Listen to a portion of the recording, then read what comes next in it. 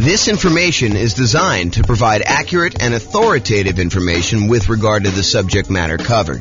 It is offered with the understanding that the presenters are not engaged in rendering legal, accounting, or other professional services. If legal advice or other expert advice is required, the services of a competent professional should be sought. Welcome to the Cape Coral Real Estate Investing and Real Estate Financial Planning Podcast. Learn all about investing in real estate in Cape Coral, Florida, with a combination of real estate financial planning and modeling with numbers specific to Cape Coral. Plus, syndicated, more generalized recordings of live and pre-recorded real estate investing classes. Not all of them specific to Cape Coral. Be sure to stay tuned after the podcast for a message from our sponsors.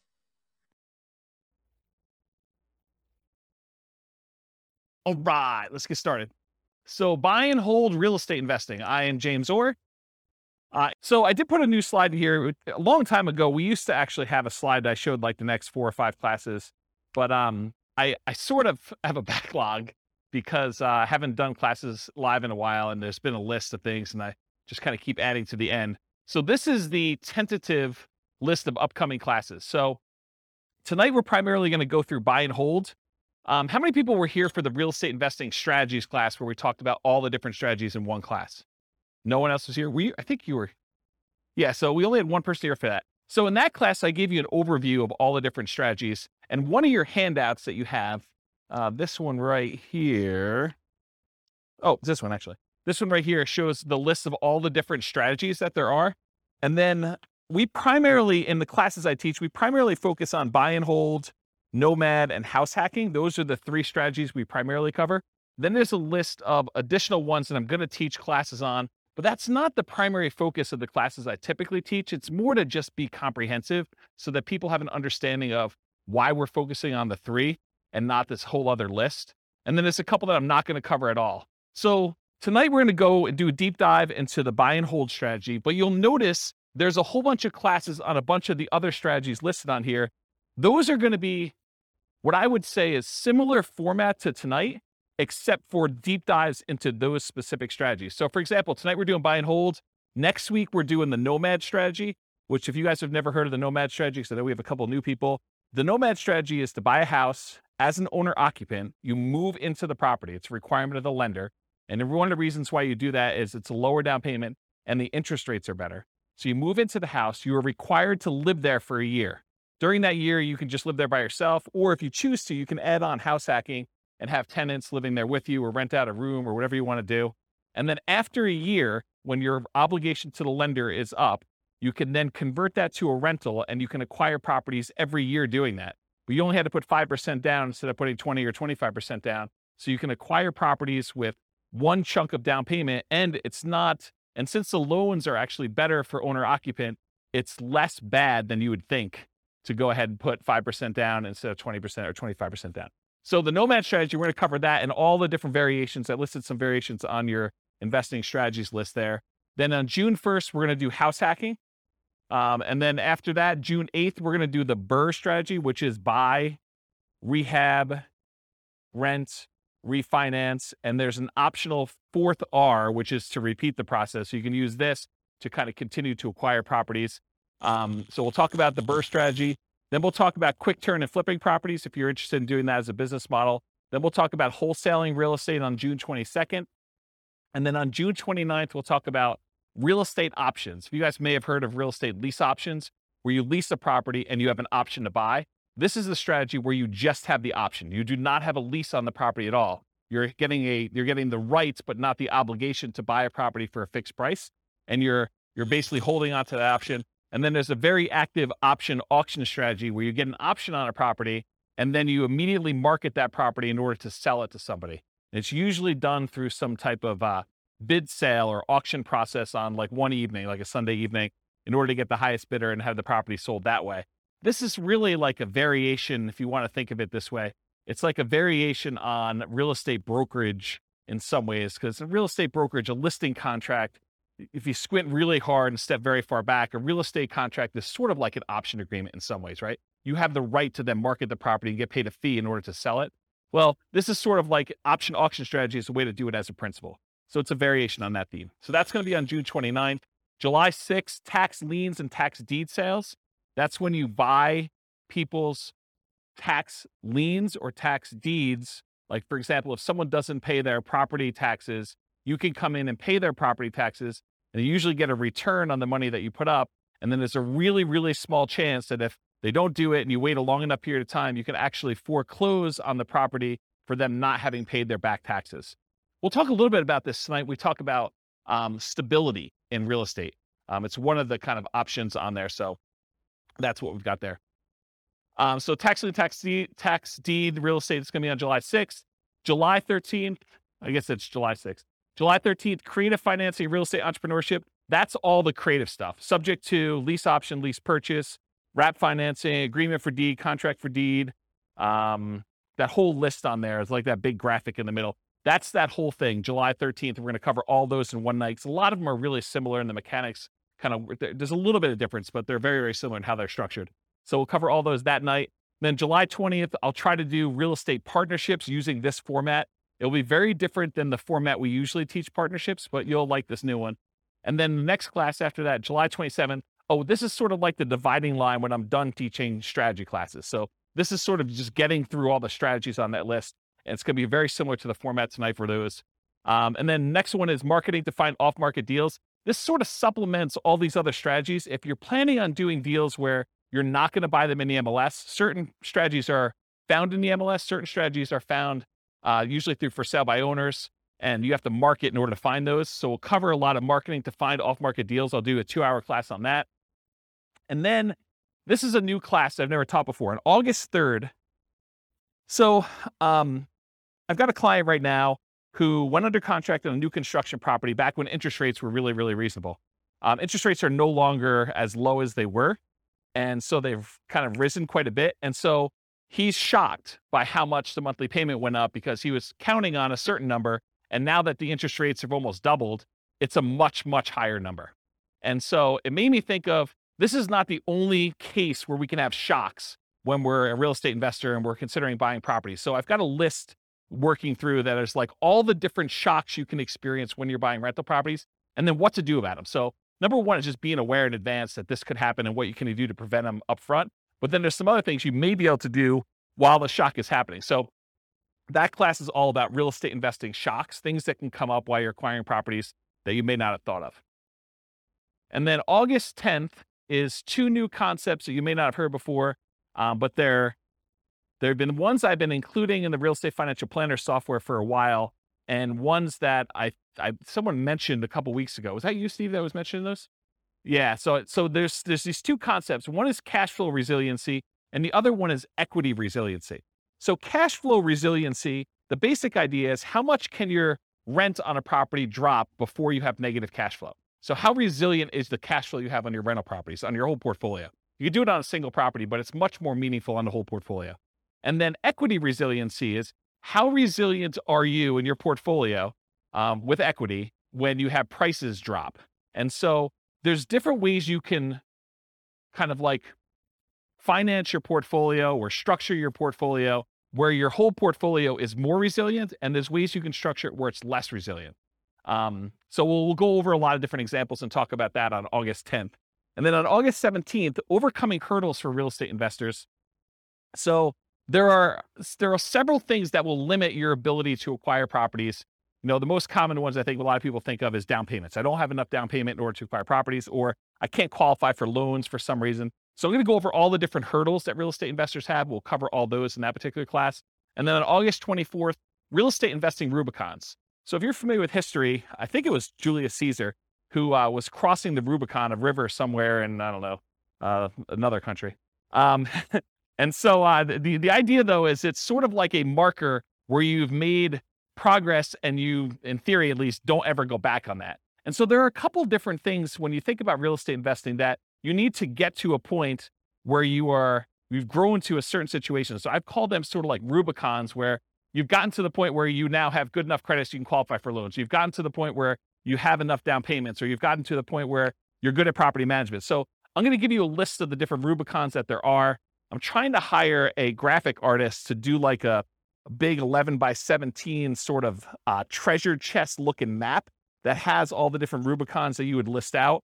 And then you can go ahead and mark off when you've crossed those to kind of visualize where you are in the process of achieving your goal for real estate investing. So that is the list of upcoming classes. Is that interesting to anybody?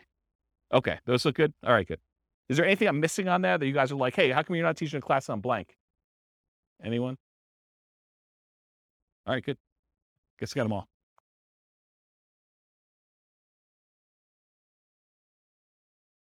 Oh yeah, I've been teaching classes for like 18, 19 years. So yeah. You missed some classes. We did a market stats class last week. So you missed a whole class on market stats. I didn't record it. You missed a class on all the different real estate investing strategies. It was like a big overview class.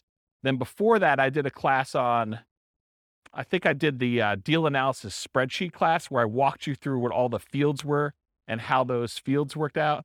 Did I do any other live ones? That was it, right? I think those are the live ones that I've done since I came back. And then I think earlier this year, I did one on real estate, financial independence, retire early budget spreadsheet, where you can actually calculate out your minimum target monthly income for retirement and your ideal target monthly income for retirement. So I have classes on that. And then I released a brand new spreadsheet for deal analysis, which you'll see part of it on there too. So, but yeah, there's a whole bunch of classes. I think we have close to 200 class recordings posted on the website. So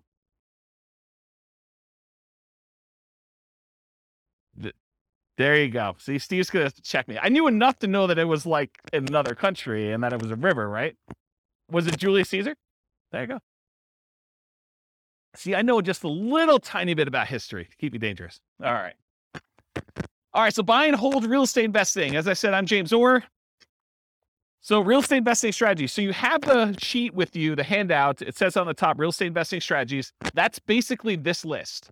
So the primary strategies that we kind of focus on are buy and hold, including short-term rentals, vacation rentals, the nomad strategy with all the different variations, nomad by proxy, nomad with house hacking, nomad to short-term rental, vacation rental, lease option nomad, and then the ultimate real estate agent retirement plan, which is, it's supposed to say agent in there. I need to update that slide. And then house hacking. So these are the ones we primarily teach classes on. This is where the overwhelming majority of the classes will ultimately be. There's going to be some kind of like one-offs, but that's where we are. Then there's a whole set of special section here, the secondary strategies, all the creative financing stuff, quick turning and flipping properties, BRRRR and BRRRR, wholetailing, options and auction strategy, tax liens, tax deeds, partnerships and syndications, and then we'll cover deal maker, syndicator, money partner, and loan partner. When I did the other class list, did I have wholesaling on there? I did, right? Okay, awesome. I just must have skipped it or something. But yeah, we're covering that. And then the strategies I'm not really going to talk about are real estate investment trusts, because you basically buy those as like through a real estate broker, not a real estate broker, a stockbroker. And it's more of a security than it is really a real estate investing strategy. I sort of put it on there to be a completionist and kind of be all inclusive, but really that's not something I'm going to cover. And then I'm not going to go into separate detail about probate, short sales, foreclosures, and pre-foreclosures, because you'll get those when we cover the other strategies, and they're not really their own strategy per se. So we'll cover those, but we're not going to have separate classes on them. Any questions on this? Is it hot in here already? It is? Let's open the door if you don't mind. Just grab it and like do the thing, the foot thing, please. Thank you. All right, cool. So exceptions. So one of the things I'm going to go over tonight is this worksheet right here. And this worksheet is what I call the real estate investing strategy profile. If you think about it, when you're kind of determining, hey, I want to do this particular strategy or this particular strategy, we want to think about all the different characteristics of that particular strategy. And so what I tried to do is I thought about all the different dimensions you could measure or think about or consider a different strategy with. And I listed them all out with the most common kind of characteristics that you can have. And so you're going to go through this tonight with your pen, and we're going to do this for the buy and hold real estate investing. And then you're going to be able to do that. Now, when we go through this, I'm going to tell you how I think about buy and hold real estate investing, but you're going to say to me, James, what about this? What about when you do buy and hold, but you do it this way? Yes, there are probably more obscure examples where you can kind of structure these and there's kind of like slight different variations and stuff like that. But I'm trying to focus in on the majority of the use cases. And you could have exceptions to this thing. You could come up to me later and say, James, what about if you do it this way? Yeah, you could definitely put it on there. But I'm going to try to be most mainstream and kind of the most correct that I think of. And if you want to debate this with me, this is absolutely brand new. I'm creating a database of all the different strategies with all these different characteristics, so that if you want to go search for, show me the ones you could do with no down payment, or show me the ones you could do with no money, or show me the ones you could do that have the lowest risk or the lowest activity, they're the most passive or they're the most scalable. I can give you a list of the ones grouped by those categories, and you can look at it and inspect it in a database format. So that's 95% built, and it's what I use to make this thing, the profile for you. And it's also what I use tonight to do the presentation. But you'll notice we've got all these other classes on all these different strategies. That's what I'm using to create all the different strategies, okay? So kind of just follow along, take notes if you want to. And I tried to write it out for you so that you can just check them off as you go. Okay. And I have a little beware warning here. Just because you don't think there's a chance that X can happen doesn't mean that it won't happen. This is designed to be a starting point discussion to help you make better investing decisions on your own with additional knowledge. Please do your own research. So a lot of these strategies, I'm going to say, I think about it this way. There's this risk or this way to do it. Is it possible that you're like, no, James is wrong, and there's never a risk of property values going down or rents going down, right? You understand how some people could believe that to be true. It's not true, okay? And just because it's a small probability doesn't mean it won't happen. All right, so buy and hold variations. So when I talk about buy and hold, what I'm really focusing on is traditional buy and hold, where you put a down payment on a property, usually 15% with PMI, 20% is the most common one, or 25% down. You can put more down. You can go all the way up to paying full cash for the property. I'm usually focusing on single family homes, duplexes, triplexes, fourplexes, and then it also includes all the apartment stuff, all the commercial buildings, 5 units and up. So that's all just traditional buy and hold in my mind. In addition to that, I group in short-term rentals, vacation rentals, because you're buying the property and you're holding it. It's just you happen to be, instead of renting it to a long-term tenant, you happen to be renting it by the night or by the week or by the weekend. And so I include that as a short-term rental or vacation rental in this model.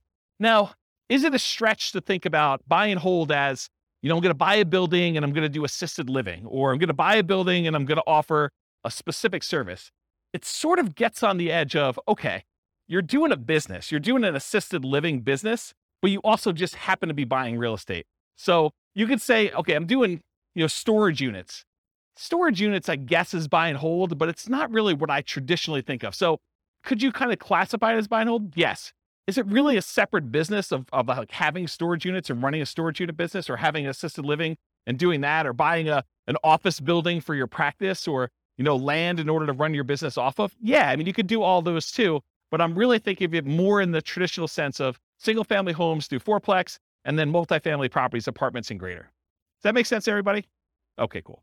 And this is intended to be, interactive. So feel free to interrupt. Please do use the microphone so your question gets on the mic, though. Just raise your hand. I'll bring you the mic, or someone else will bring you the mic. Any questions on this one? Cool. All right. So one of the ways I kind of classify different strategies is this a real estate investing strategy, or is this a real estate entrepreneurship strategy?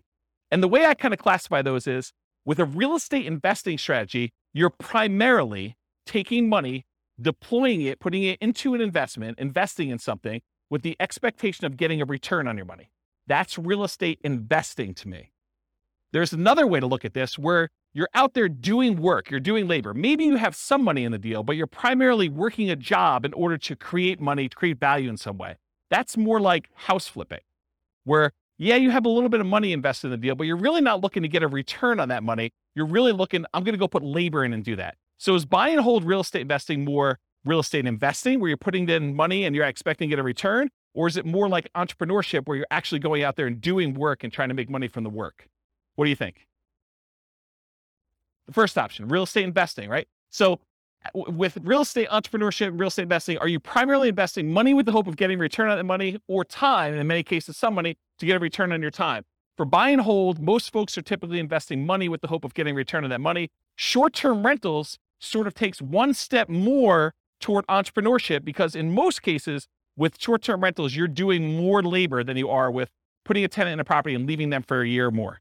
Does that make sense, everybody? But it's still primarily real estate investing. You're deploying money and you're expecting to get a return on that money. Okay. So that's on your list. So you can start on your list. Just kind of check it off. All right, so money required. So typically when we do buy and hold real estate investing, we're going to go in and we're going to get traditional financing from a bank. You're going to go select the property. You're going to want to acquire that property. And so you're going to go to a lender and you're going to get, in most cases, traditional financing, conventional financing. There are 15% down, 20% down, 25% down, and more type loans for these properties. You can buy them with cash, or you can put a down payment and actually get financing on them. So on this other sheet here, where we do loan type mortgage insurance comparisons, there's a whole bunch of different loans. And I tried to highlight the ones we were primarily talking about today, where the interest rates are. So you can see a little grayed out area on there. And that basically shows you the different financing options and what the rates were as of yesterday. Now, this is not like a rate quote for you. So please don't tell me you're going to go to your lender and say, James told me I could get 6.5% on this loan, so I want 6.5%. It is not a guaranteed rate. I'm not offering you financing. This is sort of like a snapshot in time. I called up the lender that I like to personally use, and I asked him what the rates were yesterday, and we walked through this worksheet. Just out of curiosity too, would you guys prefer that I make this a editable Excel worksheet version for you so that you could actually use it to kind of do your own comparisons? Would that be helpful to anybody? Or do you just like it when I give it to you in class? Anyone want me to create one that you could fill in? No one. Well, glad I didn't do that work then. That's awesome. Okay. So on that worksheet though, it shows you the different types of down payments you need and what the interest rates were on those particular loans, and in some cases what the points were in order to get those particular rates. So typically when we're doing buy and hold, 15 to 25% down, you also need reserves. It would, and I know I'm sensitive every time I do this, but you would be stupid to invest in real estate without reserves. Okay. And I know that sounds harsh, but it's supposed to be harsh because you would be stupid in order to invest in real estate without reserves. You need to have reserves in order to invest in real estate. Things happen that you're not going to expect. You need to have reserves. Okay. So even if you find a no down payment deal, is that nothing, no money required deal? No. In the overwhelming majority of cases, it's not. There are very few strategies that are no down payment and no other money required. Even if you find a nothing down deal, even if you got a VA loan or USDA loan, or you manage to find a property that you could buy subject to where the seller's like, hey, just take over the debt of my property. That is still not a strategy that you can do with $0. Does everyone understand that, right? You need to have reserves in all those cases. It's a really good question. I need to do a 2-hour class. Question was, how much in reserves? The really, really short answer is probably 6 months in something like a savings account. Okay. All right. So typically you need 15 to 25% down and reserves. You might also see, although much less frequently, in my opinion, bringing in a money partner where maybe your dad says to you, hey, I will make you a loan for the 20% down and you can go ahead and buy this property. So bring in a money partner, or the other extreme is just buy it all cash. I think for a lot of folks, they would prefer to leverage their money and get a loan for it. Although I definitely know investors that are buying properties all cash.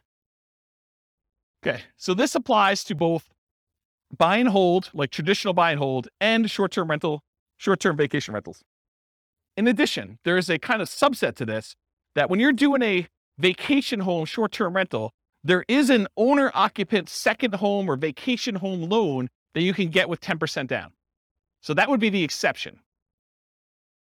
You could actually go buy a property where it's a vacation home to you and you're going to rent it out, 11 and a half months of the year other than what you're going to stay in there, and you can get that with 10% down.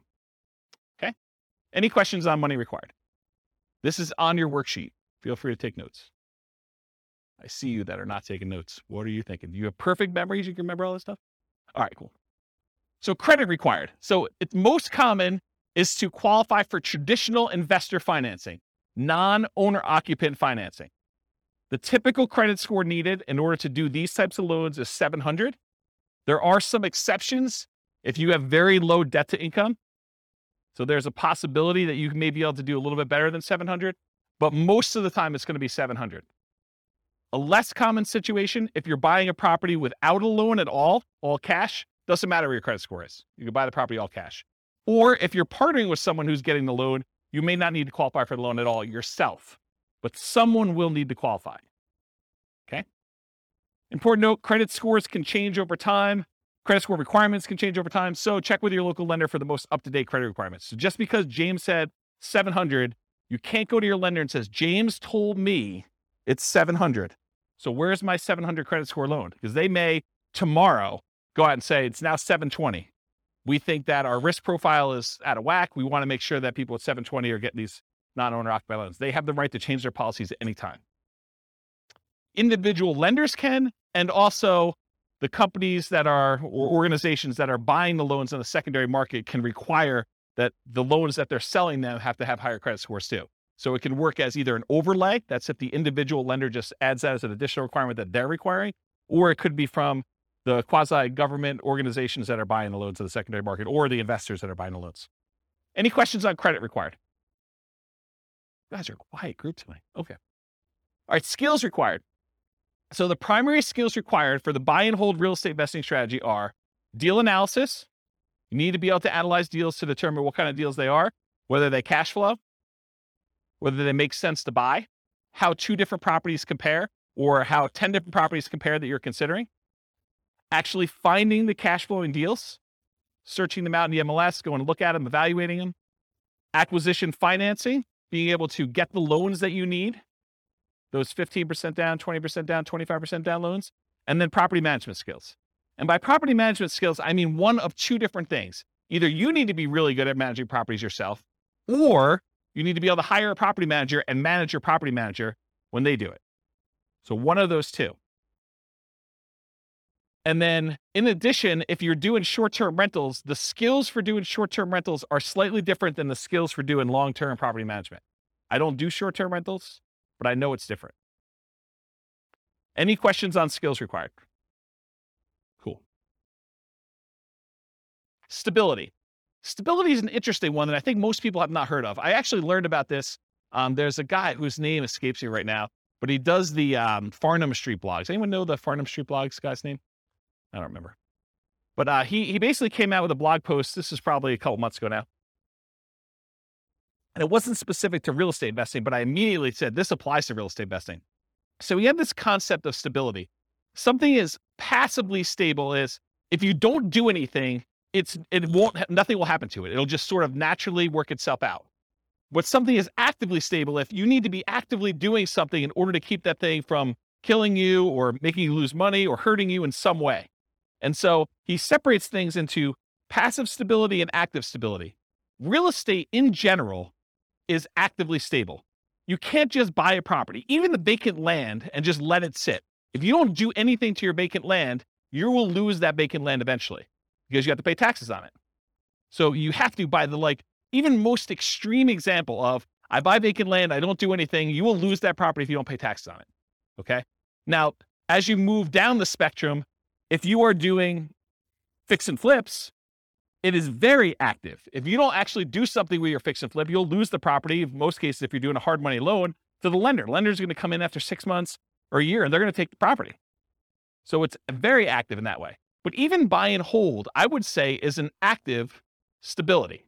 If you don't do something with your property, if you don't put tenants in there or manage your property manager, pay your taxes, pay your mortgage on it, pay your insurance, do all these things that you need to do, you will lose the property. And so I kind of started measuring real estate strategies on this spectrum of how active they are or how passive they are on the stability scale.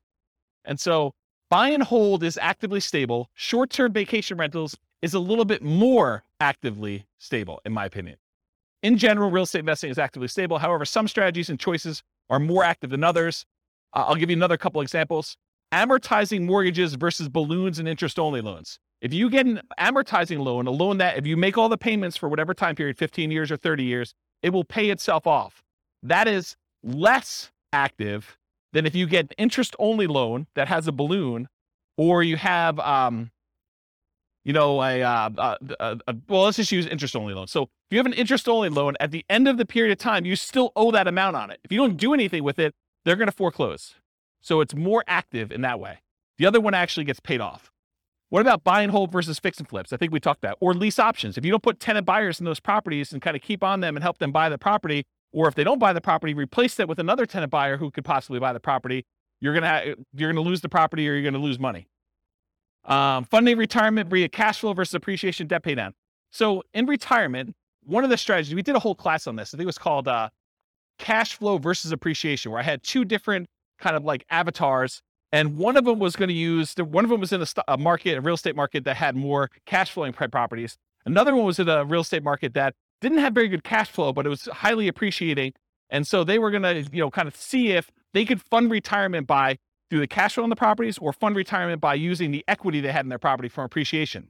Well, funding your retirement via cash flow is more passive, still actively passive, but it's more passive than it is actually trying to do this with appreciation and debt pay down. Because with the appreciation debt pay down, you have to do stuff. You have to either sell properties, we have to do cash out refinances, we have to do stuff in order to get at the money in the property. It's hard to access that.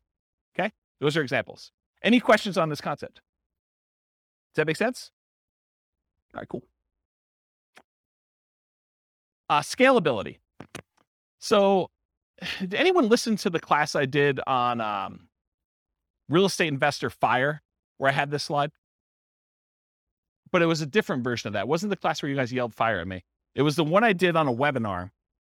And I talked about all the different stages of FIRE and the phases of FIRE, and I broke that out. So this is a slide from that whole class. I'll try to cover it very quickly. But the idea is that there are certain strategies that will get you to certain dollar amounts. So if you think about real estate investing is remarkably good at getting you to about this is one of those things where there's lots of exceptions and people could argue with me, but about that decamillionaire level. Okay. Really easy to get you to $1 million net worth, relatively easy to get you to this decamillionaire kind of thing. But if you want to become a 100 millionaire or greater, real estate becomes a lot harder to get you there. Okay. Partially because you're limited in the number of loans and the types of loans you can do unless you have exceptional income and exceptional assets to begin with. So it becomes a harder strategy to do that. And what this chart shows, I'll kind of jump ahead to show you what it is, but this breaks down the net worth and like what percentage of it they have in stuff like other assets, mutual funds, stocks, fixed income, managed assets, and real estate is one of them. So it shows you the percentage of their overall asset base that they have broken out by how much net worth they have. And so when you have a 10K net worth, not a lot of people have much real estate at all, because 10K is pretty low. But for the 100K net worth, they have a pretty decent sized real estate equity. And then up to this 1 million thing, real estate becomes a relatively significant percentage of that, of their net worth. And then getting up to this 10 million, real estate becomes a pretty significant thing. But then you'll notice over time, real estate actually declines. The amount of real estate that you have as a percentage of your net worth actually goes down. And so when you think about scalability, certain strategies are much more likely to get you to the point where you are scalable. So for example, let's think about this as an example. Is it easier to get to a $1 billion net worth running a flipping business where you're trying to buy properties, flip them, and make money? Are you going to become a billionaire doing that? What do you think? Probably not. Do you think let's even use 10 million. Are you going to get to a $10 million net worth flipping properties and making $25,000, $30,000 a flip? It's going to be hard to get there. Would it be easier to get there if you were buying rental properties, buying $400,000, $500,000 rental properties and acquiring a bunch of those and letting them pay off over time, letting the whole asset base appreciate, letting your loans get paid down if you have loans, getting cash flow on those properties and reinvesting it and acquiring more rentals? Are you more likely to get to a $1 million or $10 million net worth doing that than just doing jobs where you're flipping properties and making $25,000 or $30,000 a pop? Can you see how certain strategies are more scalable than others to get to certain levels? Does that make sense? Okay. So in my opinion, the buy and hold real estate investing strategy tends to be one of the better scaling real estate investing strategies that there are. Of all the different ones we're going to cover, especially the ones that are much more active, where they're more entrepreneurial, buying properties and using it as a wealth building tool is a relatively good one. But even that has limitations. It's really, if you're doing buy and hold, you're much less likely to get there, to get to like this 100 million or, billionaire type status if you're doing that. So it's scalable to a point. Really, really good at getting 1 million to 10 million, in my opinion. Okay.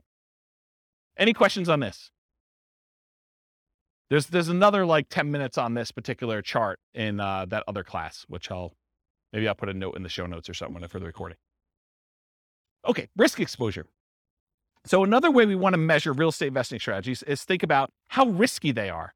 And one of the things I like to think about when I think about risk are, what are the risks of doing this particular strategy? So for buy and hold real estate investing, I consider this sort of like a medium risk real estate investing strategy compared to some other ones. There's ones that are much lower risk. There are ones that are much higher. So what risk do you have when you do buy and hold real estate investing?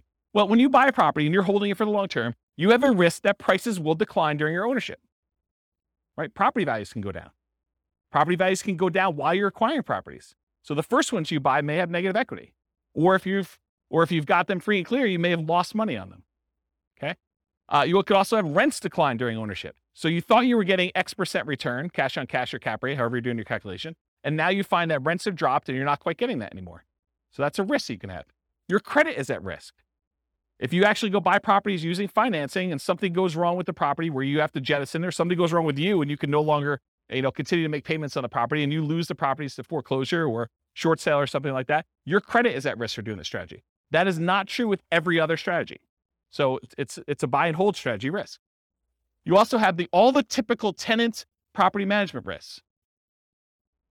Slip and fall, tenant sues you for, discriminating against them because you're not following fair housing laws. All those things that you have for doing property management, that is a risk you have for doing this strategy. So I think it's in the moderate kind of medium range for risk. It's not super, super risky. It's not also the lowest risk. You could argue that there's slightly more risk with short-term rentals, vacation rentals, but this is probably offset by an increase in income. So you're making a trade. So I think short-term rentals probably have a slightly higher risk. But I also would say that short-term rentals have an additional risk, the risk of an additional risk of changing policies. Like we're seeing HOAs and some cities kind of change their policies about allowing short-term rentals. So you don't have that risk as much with long-term, year-long lease type tenants. Any questions on risk? Are you seeing the format we're using for these other ones and how this will be helpful to understand if you're considering other strategies, how they all measure up? You seeing that? Is that going to be helpful? Okay, profit speed. So how quickly do you make money and what size of money do you make at what interval? So you can make $1, but is that like a decent amount chunk? So we want to think about also how quickly it happens and then the magnitude or the size of your profit. So I'm calling this profit speed. And if you've seen this before, this is my return quadrants. This talks about the 4 different areas you see that you get returns on by owning rental property. And then I also have reserves in there because you tend to own a small return on the reserves you keep. Whether you keep them in a savings account, you're getting 1% a year. You keep them in the stock market, and you're earning 8% per year. So you do get a return on the reserves you have, but it also drags down the overall return on investment when you kind of like say, I have to have 6 months or 12 months of reserves for my property. You realize that, well, my appreciation needs to take into account the amount I set aside in reserves. I can't not do that calculation, in my opinion, correctly, unless you take into account reserves. So we're thinking about just the return you're getting. There's a return from appreciation, the property value tending to go up over a long period of time. There's a return from debt pay down, the amount you pay down on the loan. If you don't have a loan on it, you don't get this return. If you're paying cash for property, this is 0. So you get these 2 returns. These 2 returns are what I call cash later returns. So all the stuff on the left is the stuff that you get later, because you can't usually access appreciation or debt pay down until you either sell the property or you do a cash out refinance. So these ones on the left-hand side are the returns you get later, cash later. The ones on the right are cash now returns. So cash flow, the difference between the rent you're collecting on the property or other income you're collecting on the property minus all of your expenses, including vacancy, taxes, insurance, maintenance, your mortgage payments. Did I forget any? Basically, it's all those, okay? So cash flow is the net difference between what you're bringing in and all of the expenses you have in your property. That's cash flow. And then by owning a rental property, you also get tax benefits, which it's depreciation. I call it cash flow from depreciation, though, when we take the gross amount of depreciation you have and you multiply it by your effective tax rate to give you an estimate of how much actual cash you will receive back on your taxes, either in your monthly paycheck or your weekly paycheck from your job, if you decide to change your exemptions, or at the end of the year when you file your taxes where you get a big lump sum, you'll get some money back. I call that cash flow from depreciation. The ones on the right are cash now. You get the cash flow at whatever interval you're collecting rents minus your expenses. So usually monthly, unless you're doing some type of short-term rental, then it's weekly, wherever they do the payouts for your kind of platform that you're using for that. And then the tax benefits, you can collect those with your paychecks every week, every 2 weeks, every month, or at the end of the year when you do your tax return. But it's not like you have to wait a long time like appreciation debt pay down. So these are more cash now. These are cash later. When you have regular buy and hold rental properties, you tend not to get these short term, but these tend to be the bigger numbers. Your appreciation on a property tends to be larger than your cash flow, just in general. It's not always that way. And then your debt pay down tends to increase over time. As you pay down a 30-year mortgage, just gets larger over time, but it tends to be a bigger number too. Then your cash flow, although as interest rates rise, this gets smaller. I want to point that out. So cash flow and tax benefits, these tend to be relatively smaller numbers, unless you're doing a free and clear, and then your cash flow number should be much larger. But you're doing these tend to be smaller numbers, but they tend to be more quicker. So as far as like profit speed, with buy and hold real estate investing, you typically can start seeing cash flow within 30 days. You buy the property, you acquire it, you put the tenant in there. It's relatively quick. Rents and security deposits are typically paid in advance. So a lot of times someone pays rents at the first of the month for the month that's coming up. They're not paying it in arrears. They're paying it in advance. So you're going to get that up front. And usually you require a security deposit before they move in. So you'll see some money up front. Short-term rentals and using property manager can slightly delay the time to producing cash flow. If you've got a property manager in there, it takes them a while for them to receive the money, do all the accounting, and then pay you out on the 15th or the 30th or whenever they decide to pay you out. So there's an additional delay when you do that. Then whatever platform you use for your short-term rental, I'm sure there's some type of delay in there too. It's not like they're doing the deposit and giving you the money same day. Okay. I don't do short-term rentals, but that's my understanding. Anyone do short-term rentals here? Okay. Usually a percentage return of amount invested, cash on cash, return on investment, or cap rate. So when you're thinking about like the order of magnitude, a lot of people throw around numbers like, I'm getting a 5% cash on cash or 10% cash on cash, or in some extreme cases, maybe they're doing a 100% cash on cash return on investment. That's the number that you are getting on the investment size, the amount of cash you put in the deal. Or cap rate is the return you're getting if you did not have a mortgage on the property, but after all of your other expenses. That's what cap rate is. Okay. I talked about cash flow from depreciation. You also typically see the wealth building through the stuff on the left. The appreciation and debt pay down portions tend to be your kind of wealth building part of the profit speed for buy and hold. Any questions on this one? Awesome. Finding deals. So how do you find buy and hold deals? I kind of break it up into two categories. One of the most common, most likely ways you're going to find deals, and then the kind of like more unusual, but still common enough that I think I should mention them sort of things. And that's these. How do you find deals? I used an example when I taught the real estate investing strategies class where I talked about all the strategies, this idea of looking for an alligator. It is possible for you to find an alligator if someone recently flushed one down the toilet and you happen to be in the sewer in New York City. You could possibly catch an alligator down there, right? You could find one. This is like the unusual, exceptional case. But if you're looking for an alligator, and the alligator is representative of the type of deal you're looking for, if you really want to find an alligator, you're probably more likely to find one if you go to Florida. And probably more specifically, if you're looking for alligators, you might want to look in the Everglades. Okay, so if you think about deals and where you're going to find them, think about this alligator story. So where are you most likely? What's the Everglades version of buy and hold? Multiple listing service. That's the overwhelming majority of properties. It has the largest number of properties available. You're typically going to find them in there. And this could be, if you're doing commercial properties, it could be something like LoopNet or something like that. Or it could be just your local MLS if you're buying single family homes, duplexes, triplexes, fourplexes, and that's what's normal in your marketplace. Okay, so MLS is one. And the next one is this group of for sale by owners.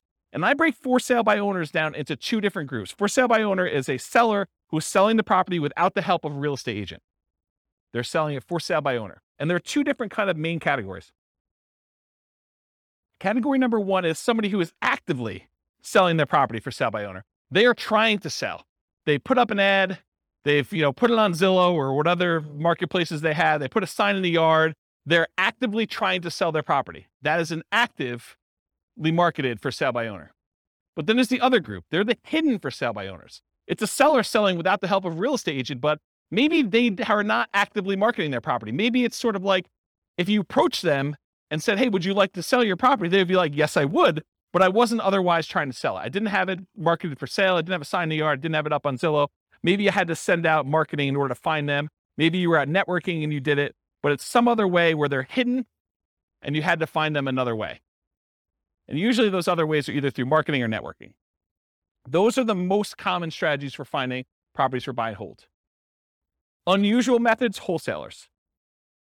Not that a wholesaler can't find you a deal. It's just the number of wholesalers that there are out there and the number of wholesale deals that they're finding is just a really small portion, right? So you may be able to go find a wholesale deal. However, it's like, if you want the best selection, could you go down to the local, gas station and get something that you need? But if you want to have a selection of 30 different versions of that thing, you're probably not going to the gas station. So the gas station is sort of like a wholesaler. Maybe they have one, but the MLS is sort of like the supermarket, where now you have a whole shelf full that you can pick different types, and you get to choose whichever one is best, and you can make a selection. Okay?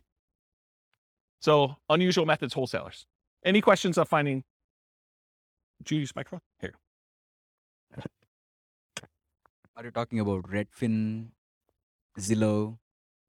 Do they come under MLS? So Redfin or Zillow could actually include both of these. So it could be that the real estate agents' properties are listed from the MLS on Redfin or Zillow, but also the for sale by owners can also list their properties as a for sale by owner on Redfin or Zillow. So it could be both. So that's sort of like an aggregator for where you're doing it. But ultimately, the source is either the MLS, all the agent stuff, or for sale by owner, actively marketed in that case. Right? Okay, cool. Any other questions? Yeah, John. I've got a two-part question. On the for sale by owner, Yep. Is that typically, do they want more money or less money than if they were going through a realtor? And also, the second part of my question would be risk. Yep. If I use a realtor, you guys cover all the hidden stuff. If I'm dealing directly with a homeowner, seems a little more risky. Yeah. So really, really good questions. Here's put it down for a second. So awesome questions. So the first thing about price, it's all over the place. I would say that the for sale by owners I've seen, some of them are priced high because they want to get all the money, right? They're going to price it with whatever a realtor would have gotten, maybe even a little bit more, because they think that their property is better than all the other ones that sold.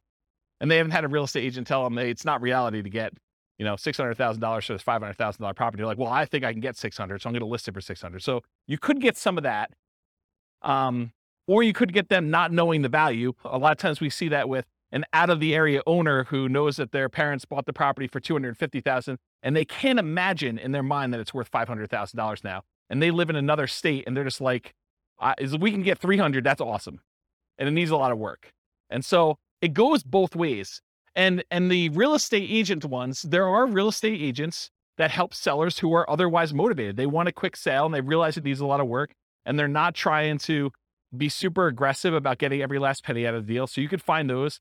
But I think the overwhelming majority of the deals listed in the MLS are retail deals. I mean, they're priced for retail sale.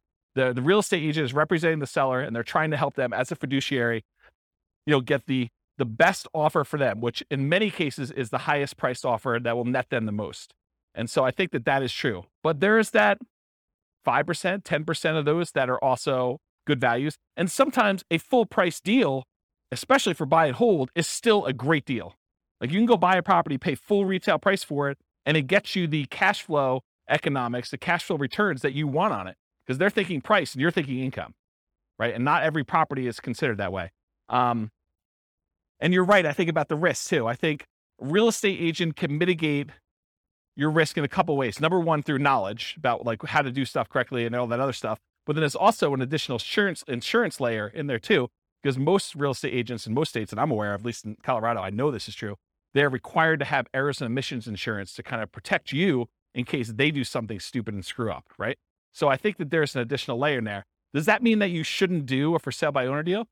No, I think that there's a reasonable amount of risk that you think. There's nothing without risk, right? Like we go out, we drive through town, I mean, you could be doing everything you're supposed to do. You're completely sober. You're driving on the right side of the road. You're doing the speed limit, and person next to you is snorting a line of cocaine, and they just had a 6-pack, and they're driving all over the line. They're spanking the kids and having a cheeseburger all at the same time. You did everything right, but it's still risky for you, right? There's nothing that's without risk.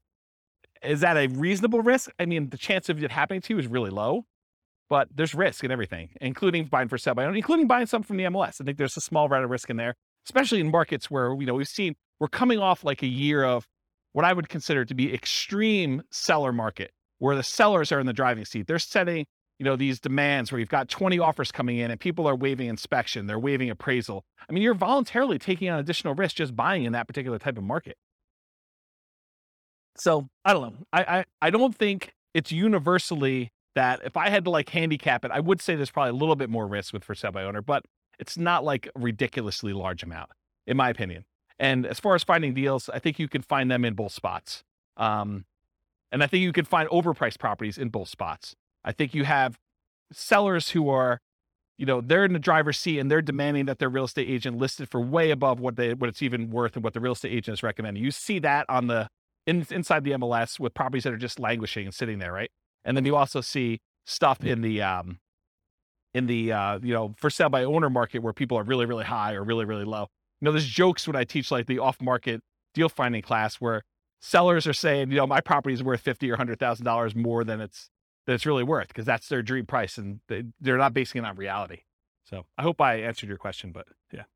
Dwayne. I'm wondering if the one that I emailed you about the for sale by owner, Yeah. I think it's priced too high based on comps in the area. And I'm wondering if it's because they know that houses are going for more than asking price. Yeah. But if they had someone listing it for them, because agents don't generally increase it that much because they know they're going to get the higher price, right? Is there something to that? There's one strategy as a real estate agent when you're listing a property for sale. One of the ways to do this, and there's lots of different opinions on this, but one of the strategies a lot of real estate agents would recommend is, hey, listen, let's not list it for this much higher price. Let's list it based on what we think it would actually appraise for. Because if you go ahead and list it for $20,000 or $50,000 or whatever it is above what it would appraise for, and then they go and they try to buy it and they still have their appraisal contingency in there and it doesn't appraise, it's a renegotiation. So a lot of the buyers then are come back and say, look, you had it listed for $600, only appraised for $580. I think we need to negotiate this.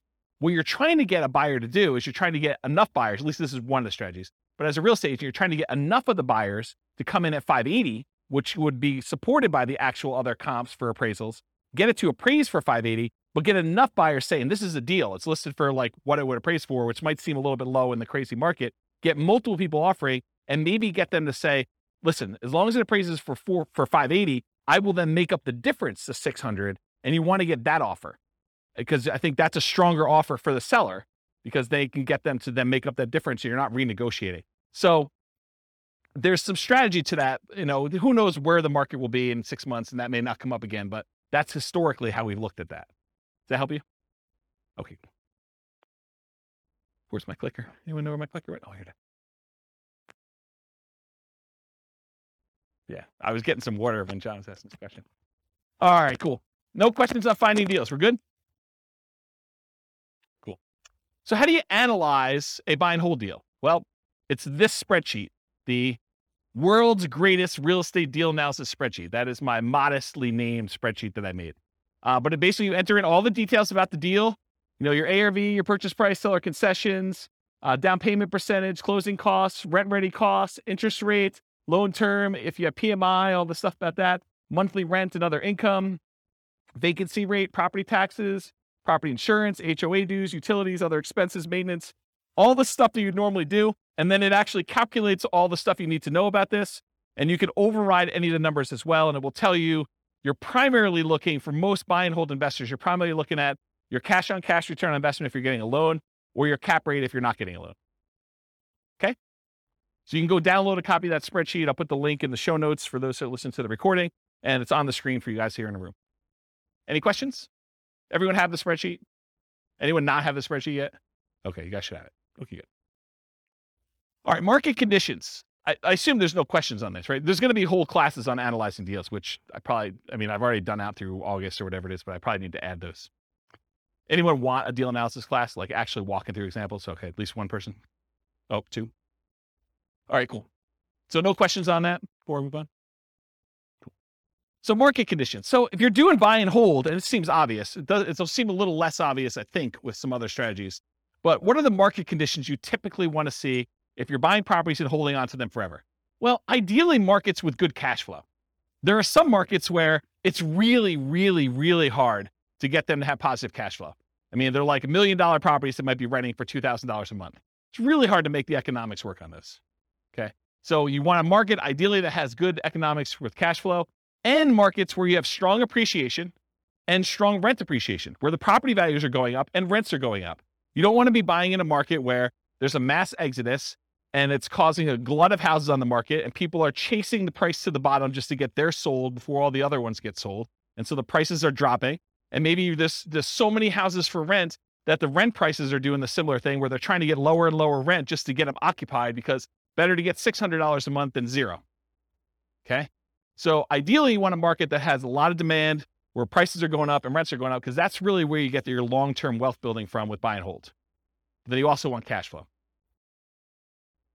Market challenges, markets with significant negative cash flow with reasonable down payments. In most cases, I can make almost any property cash flow if you buy it cash, right? If you don't have any financing on it, all you got to do is overcome taxes and insurance and maintenance on the property. And so that's a pretty low bar for most properties. However, then you start saying, okay, yeah, I could buy anything with cash, but really what I want to do is I want to look at the top 5% or 10% of the market, and I want to select quality where I get a good return on my money. And so then you start selecting based on the best cash flow you can get, not just will it cash flow.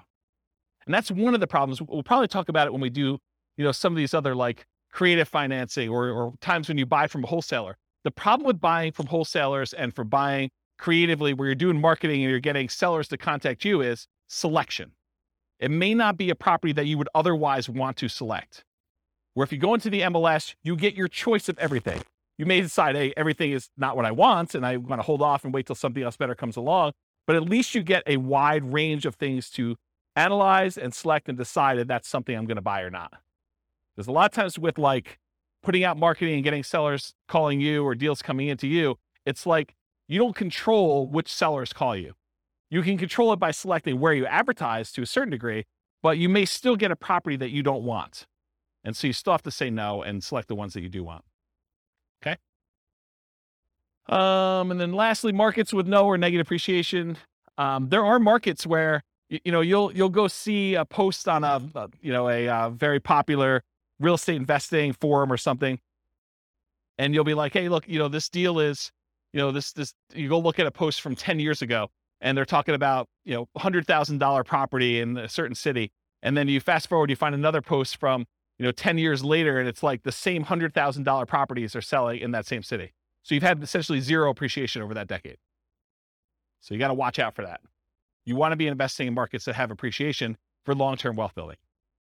You can just cash flow them, but I think that you want the benefit. If you're going to go after a market, if you have any market to choose from, why not choose one that both has cash flow and you're going to get some wealth building through appreciation and debt pay down, and rent appreciation.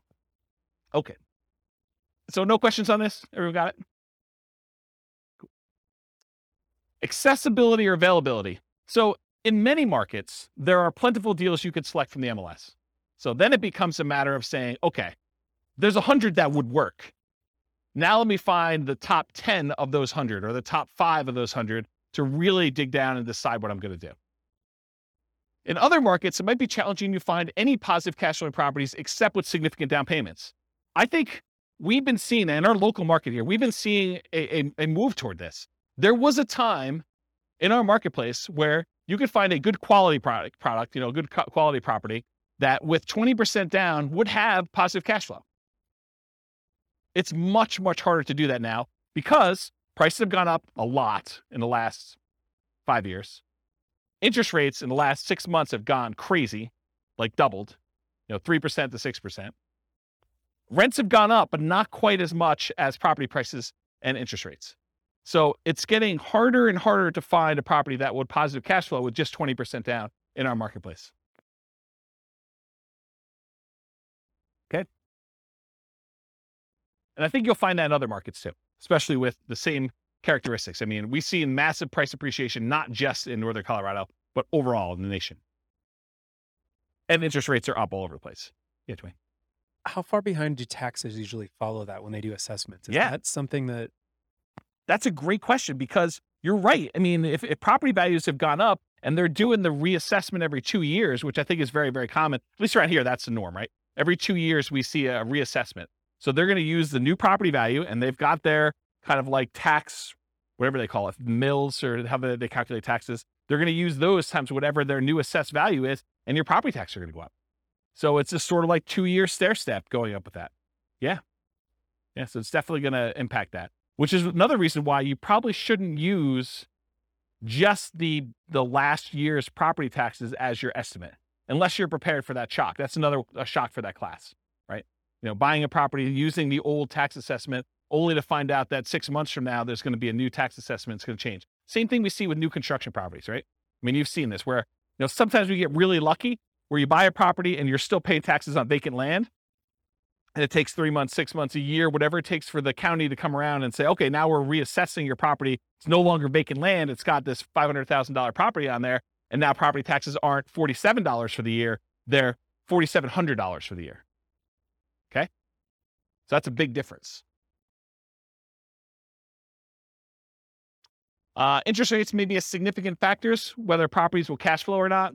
And the other thing about accessibility, availability, is verify that you can use your property as a short-term or vacation rental before buying it. You don't want to assume that you can. You want to check with the city. You want to check with the county. You want to check with the HOA at a minimum. And there may be additional municipalities that are limiting you. Those are the 3 that come to mind. Any questions on that? Cool. Using retirement accounts. There's some real estate investing strategies that you can use your retirement accounts to invest with.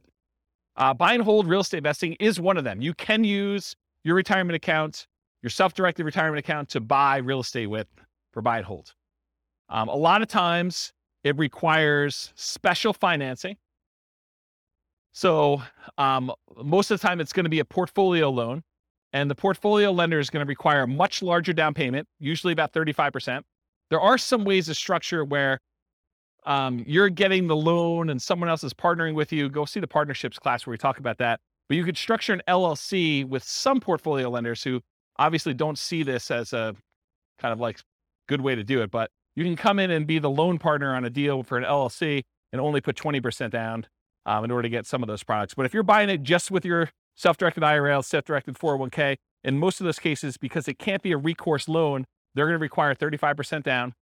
The interest rate is going to be a little bit higher. And they're usually ARMs. Sometimes they'll do a 15-year fixed rate mortgage, but that's also going to hurt your cash flow because it's the 15-year amortization schedule makes your cash flow, it makes your monthly payment higher, which means your cash flow is going to be worse. So just realize that might not be ideal. And then the other thing to think about too is if you're trying to do financial independence, retire early, below when you can technically start taking money out of your retirement accounts, realize that if you're doing investing inside these accounts, it's not like you can access that money. You can't like collect the cash flow from the property that you have owned by your self-directed IRA or self-directed 401k. You have to leave that money in there until you can legally withdraw it, unless you want to pay the taxes and the penalties to get it out. Okay. So realize that if you're looking to do this for retiring at 45 or whatever you're trying to do, that's potentially problematic. And you'll need to come up with a bridge solution of some sort to do that. And there is a class, I really need to add this to the schedule. I talked about this in that same Fire for Real Estate Investors class. I talked about this idea of, I used to call it coasting into retirement, but I don't want to confuse it with Coast Fire, which is something completely different. So I think I renamed it chillaxing into retirement. It's this concept of, you have enough money to bridge, you technically qualifying as financially independent, and you're sort of living off of your savings, not at a safe withdrawal rate, kind of living off your savings, but like depleting your savings to get to the point where you then qualify for FIRE, where your financial independence number may take you a year or 2 or 3 for either a property to pay off or cash flow to increase or something else to happen. And you're sort of like rapidly depleting another resource that you have to sort of bridge you to that point. And there's probably a full day class I need to do on that. So I don't think I could do it justice in 2 hours. So is anyone interested in that class? Should I do that? Just one person? Two? Okay. Maybe I'll do something like that. Okay. So I talked about all those. Any other questions on can you use your retirement account? Is this helpful? Like the kind of format of going through it sort of like this? Yeah. Okay, good. I'm glad. All right, quantitative analysis. So when I originally did the real estate investing strategies class, I gave you like a warning up front that I could have easily decided, I did qualitative then. I kind of like looked at the characteristics and how they work and what their strategies were. But I could have just as easily done all math and showed you, okay, look, if you do buy and hold, this is what the numbers look like for you doing it. If you do creative financing, this is what the numbers look like for you doing it. And one of the reasons I wanted to do this series, I wanted to do a deep dive with all the different ways to measure and look at it, but I also wanted to do a quantitative analysis. And so what I'm going to do here for the series is I picked an avatar, a prototypical person, and I kind of have a story around them. And then I'm going to show you, okay, if this particular person, in this case, it's a group of people, a husband and wife, if this particular group of people, this kind of like partnership, this, what do you call it, couple, this couple decides to go ahead and utilize the buy and hold strategy, this is what the numbers look like for them. And I'm not going to go into crazy detail where I, drill into, this is what cash flow looks like, this is what their net worth looks like, I only use the metric of, their ability to achieve the minimum target monthly income for retirement. So when do they actually become financially independent? And so I use that as a metric, as one measuring stick.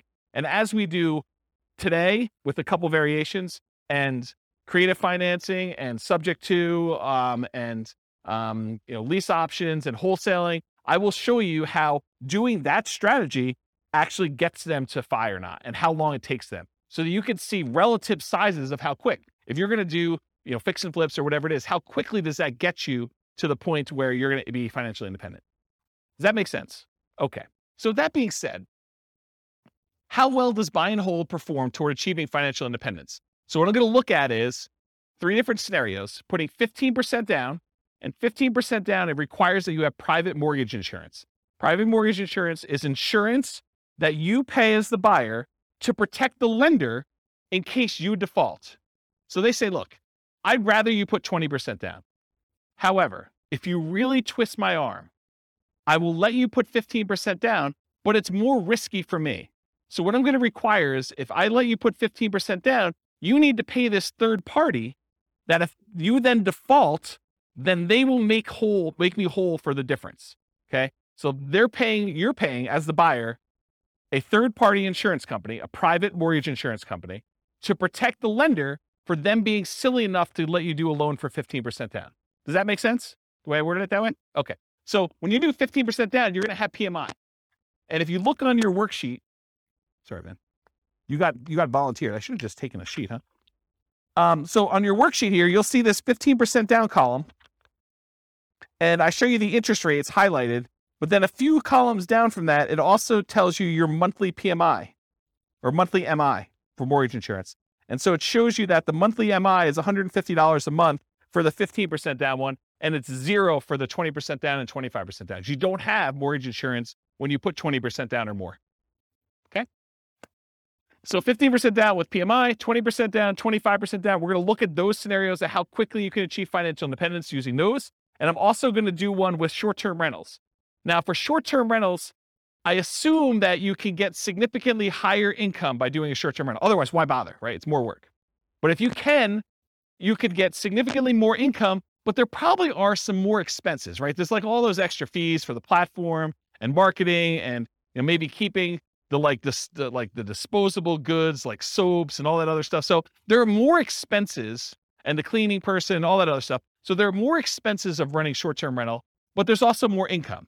But net, it's more, right? Like I think you wouldn't do it if the net was less. And so I've arbitrarily picked a number.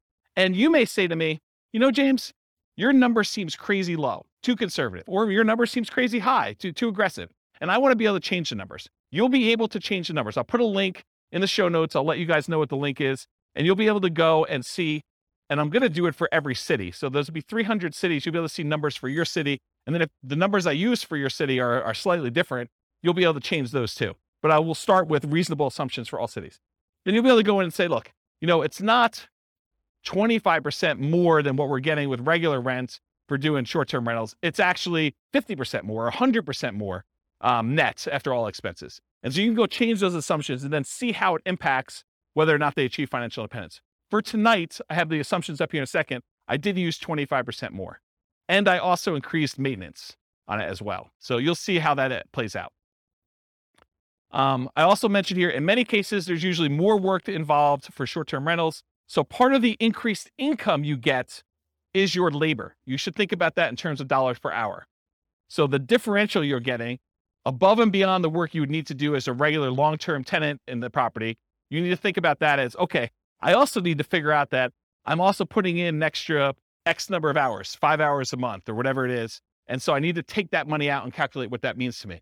You may be willing to do that though, because you're saying, look, if I can get this extra cash flow, I don't mind doing the 5 hours. That's worthwhile for me. Okay. So it's up to you to decide that. So any questions on this before I start going into some numbers? I'm moving toward numbers. I'm going to show you my assumptions here. Any questions? Okay. All right. So financial independence.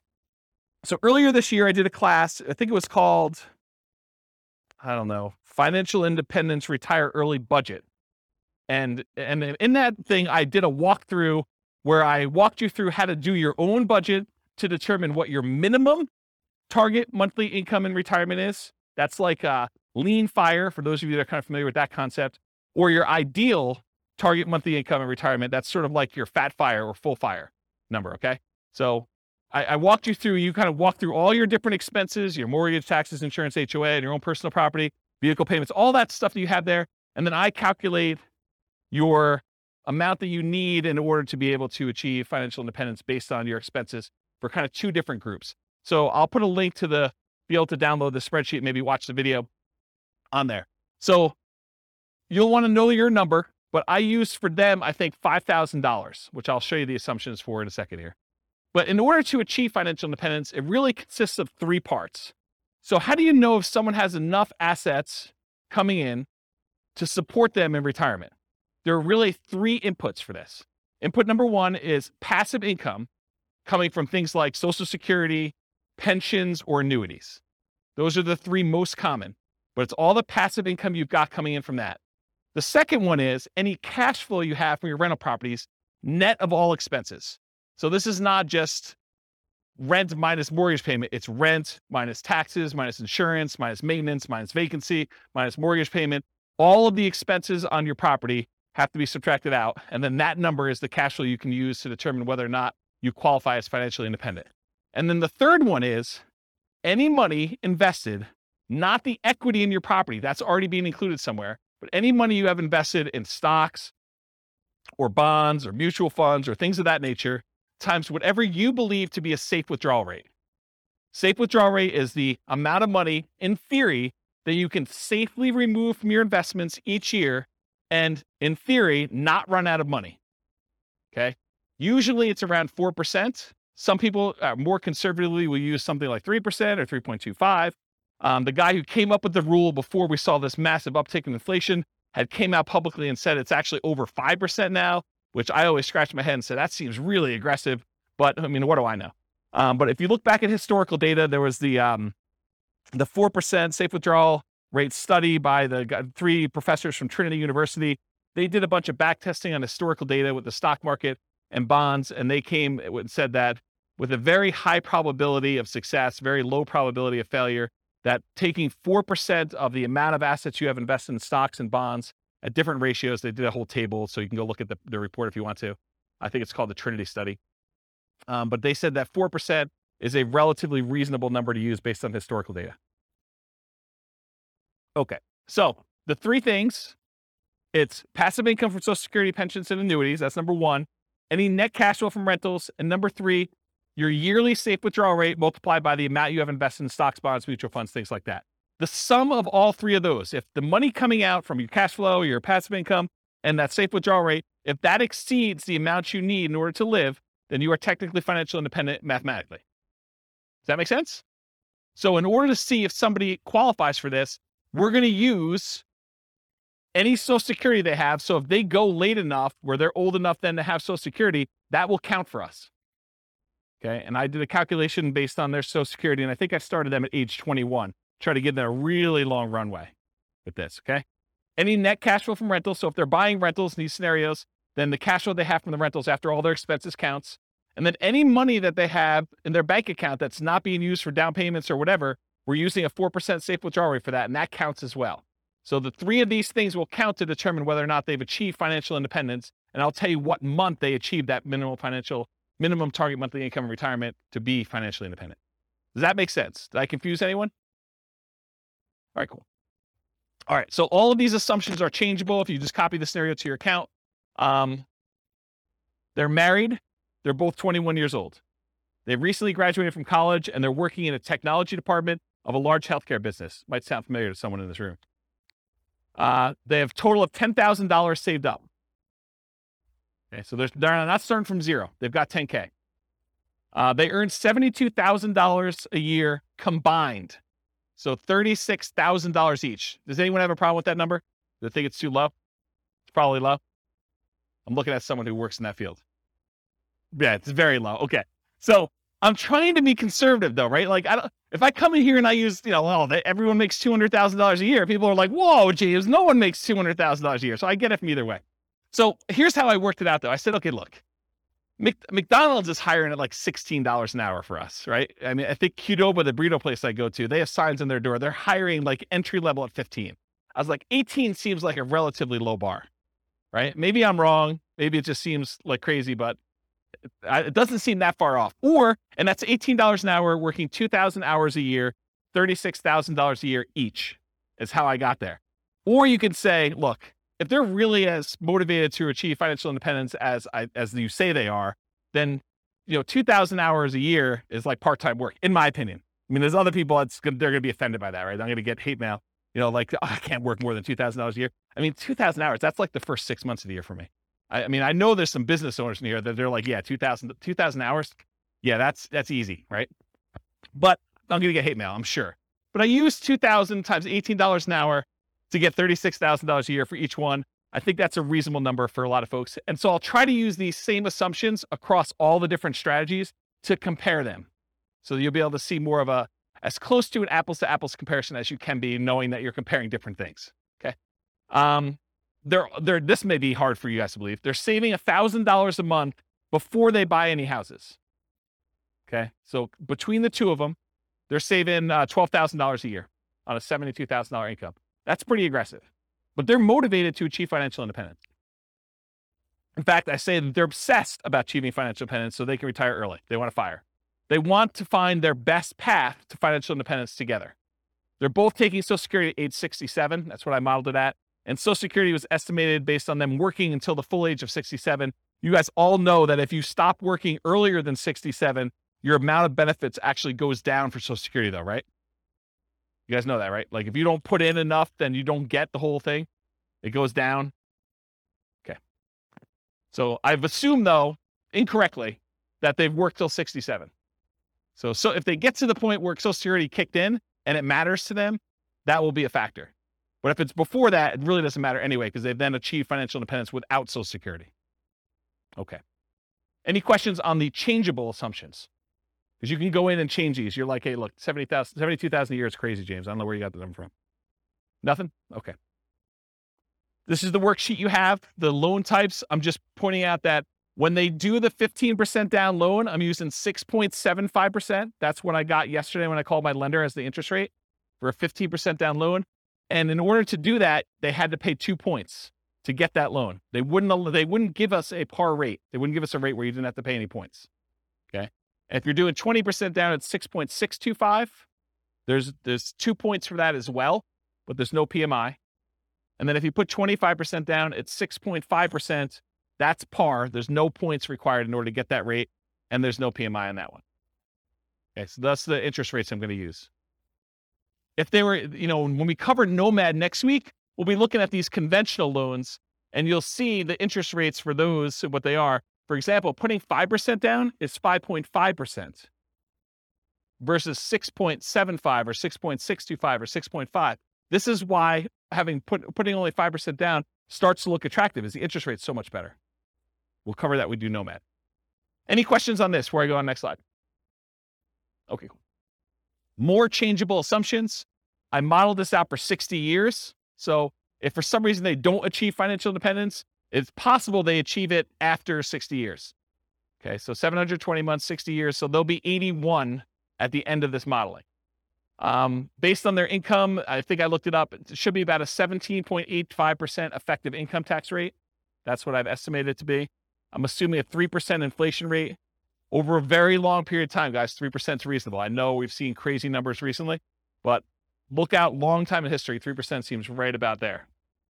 5.5% mortgage interest rate for the owner occupant, but they're not doing owner occupants except in some examples here, but they're doing the investor rates, which are listed on your spreadsheet.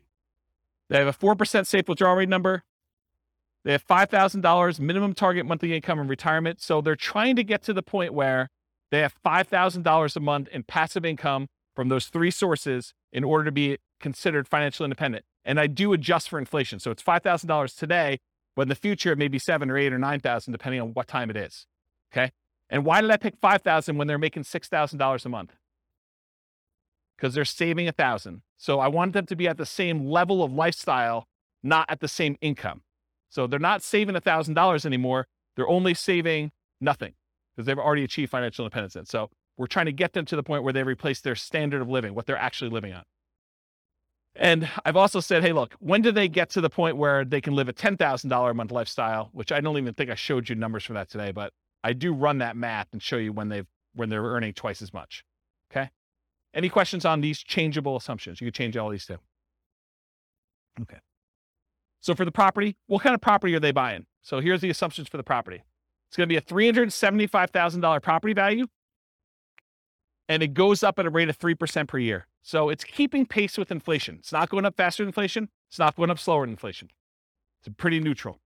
We're going to do 3 different down payment scenarios. So I'm going to do a 15% down, a 20% down, a 25% down one, and I'll show you the results from each. With the 15% down, there's PMI. I told you that.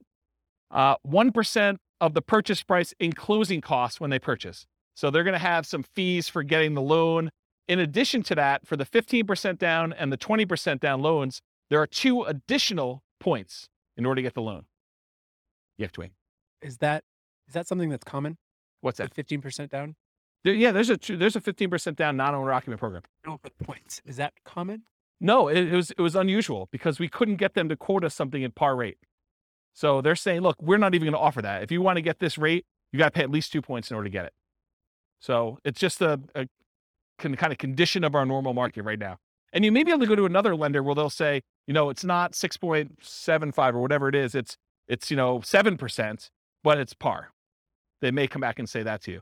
And so each lender is a little bit different. This is one lender I called. There was a lender that I talked to told me that between 25% down and 15% down, there was only a quarter of an interest rate change.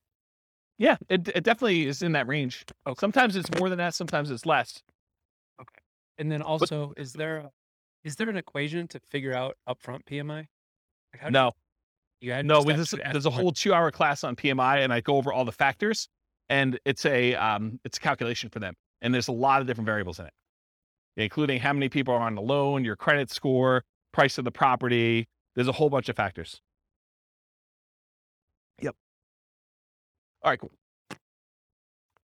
No seller concessions. They couldn't get the seller to give them any money toward closing costs. Interest rates, I already talked what those are. 6.75 for the 15% down, 6.625 for the 20, 6.5 for the 25% down, and the 15% has PMI. Doing 30-year loans, 360-month loan term. We assume $2,600 per month in rent, but rent increases at a rate of 3% per year. So rent is also keeping pace with inflation. It's not going up faster than inflation. It's not going up slower than inflation. So property price and rents are going up at the same rate. 3% of the monthly income is assumed for vacancy. So we're assuming that they're doing a really good job with property management and that they are starting, 60 to 90 days ahead of the property becoming vacant to make sure that they have minimal vacancy on their property. 10% of the monthly income is assumed to be maintenance. I'm assuming 0.75% of the value of the property each year is the property tax rate. So that's about $2,800 per year in property taxes at the start. And it changes as property values increase. So around here, that number doesn't seem to be that low, or it doesn't seem to be that crazy. In other markets, they're hearing that and they'll be like, yeah, per month is the rate for that.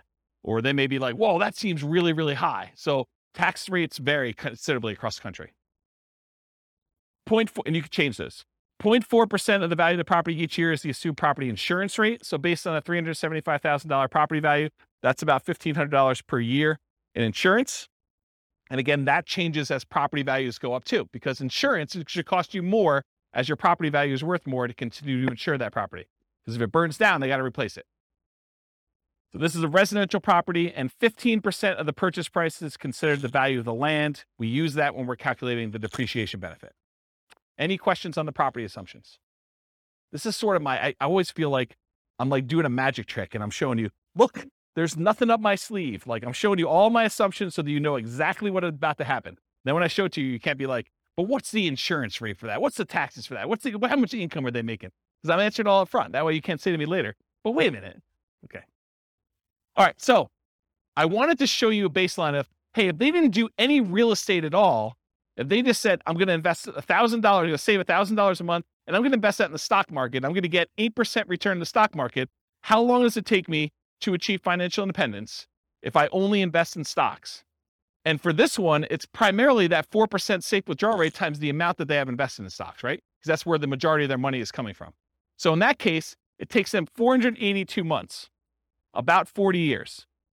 Someone who's saving $1,000 a month, that doesn't seem like it's that wrong, right? I mean, it takes you 40 years to save up for retirement. You're going to be like 61 years old at that time, and you'll have enough to be able to replace your income using a safe withdrawal rate by investing in stocks. Doesn't seem unreasonable. So that's how long it takes. What if they just buy one owner-occupant property where they move in and they live there and they do the rest in stocks? Does that impact things? Turns out it does. They can actually retire, be financially independent at 396 months if they buy one owner-occupant property and invest in stocks otherwise. So considerably faster. What is that, 86 months? What is that? How many years is that? 7 years? Okay. Now at this point, we've kind of taken it back. They have not opted to buy the owner-occupant property anymore. They're only going to buy rentals. They're going to continue to live in a rental themselves, and they're going to buy up to 10 20% down payment rentals. If they buy 10 20% down rentals, they live in a property that they're not buying a property to live in. They're just staying in the property that they're renting in and continue to pay whatever rent increases there are. It takes them 370 months buying 20% down rental properties in order to achieve financial independence this way. If they buy 10, 25% down rental properties, so they're putting more down, they're waiting longer in order to have the down payments, and they're delaying buying the properties, but when they buy them, they have slightly better cash flow because they put more down, they have a little bit better interest rate, they had to pay a little bit less in points, and they put more down, so they're borrowing less, so their monthly payment is lower. So they have the benefits of additional cash flow. That means that they can actually achieve financial independence in 346 months if they do it that way. Just something else to point out too. When you do the 20% down loan, and there's 2 points in order to get that loan, isn't that sort of like a 22% down loan? That's closer to that 25% down than you might have thought, right? Because it's not 20% down now, it's 20% plus 2 points. So it's really a 22% down loan in order to get that loan. Where the 25, you have no points. So it's really 22 compared to 25. So it's closer than you'd think. Right? You have a microphone? I guess it'd be on the amount that you're taking out the loan, 25% on purchase price, but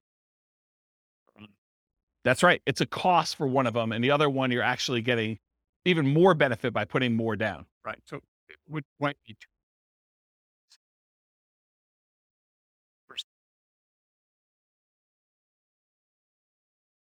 Yeah, I see what you're saying. Right. Yeah, you're right, because it's the 20% down is on the initial purchase price and the 2% is on the loan balance. Yeah, you're right. So it's 80% of the 2%. Right.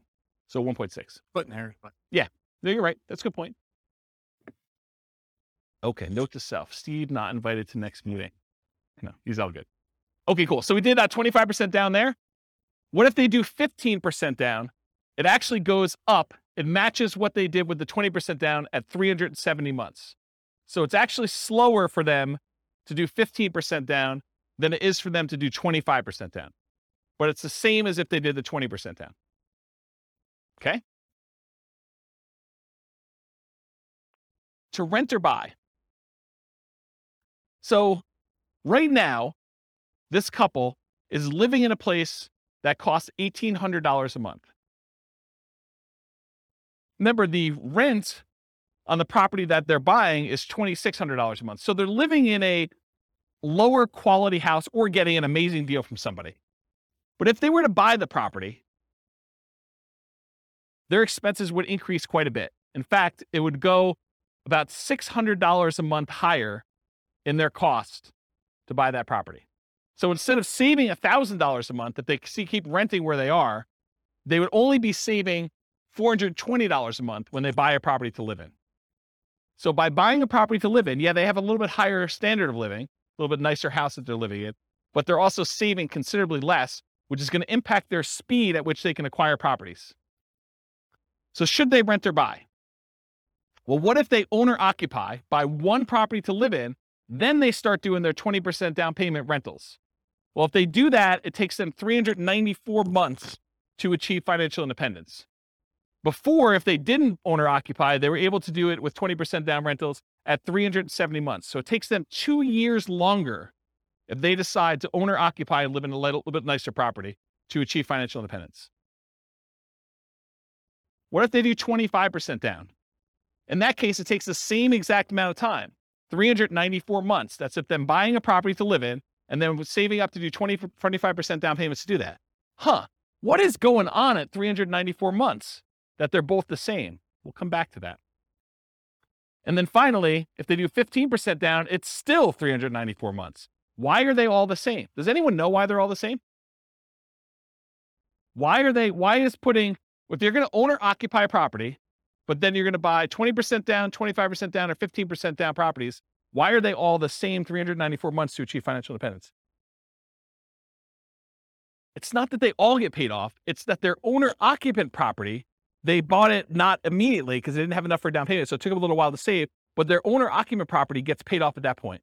And when you actually have your owner-occupant property paid off, you no longer need $5,000 a month to maintain that same standard of living. You actually are $5,000 a month, whatever that mortgage payment was, less. So your target to be able to achieve financial independence now drops.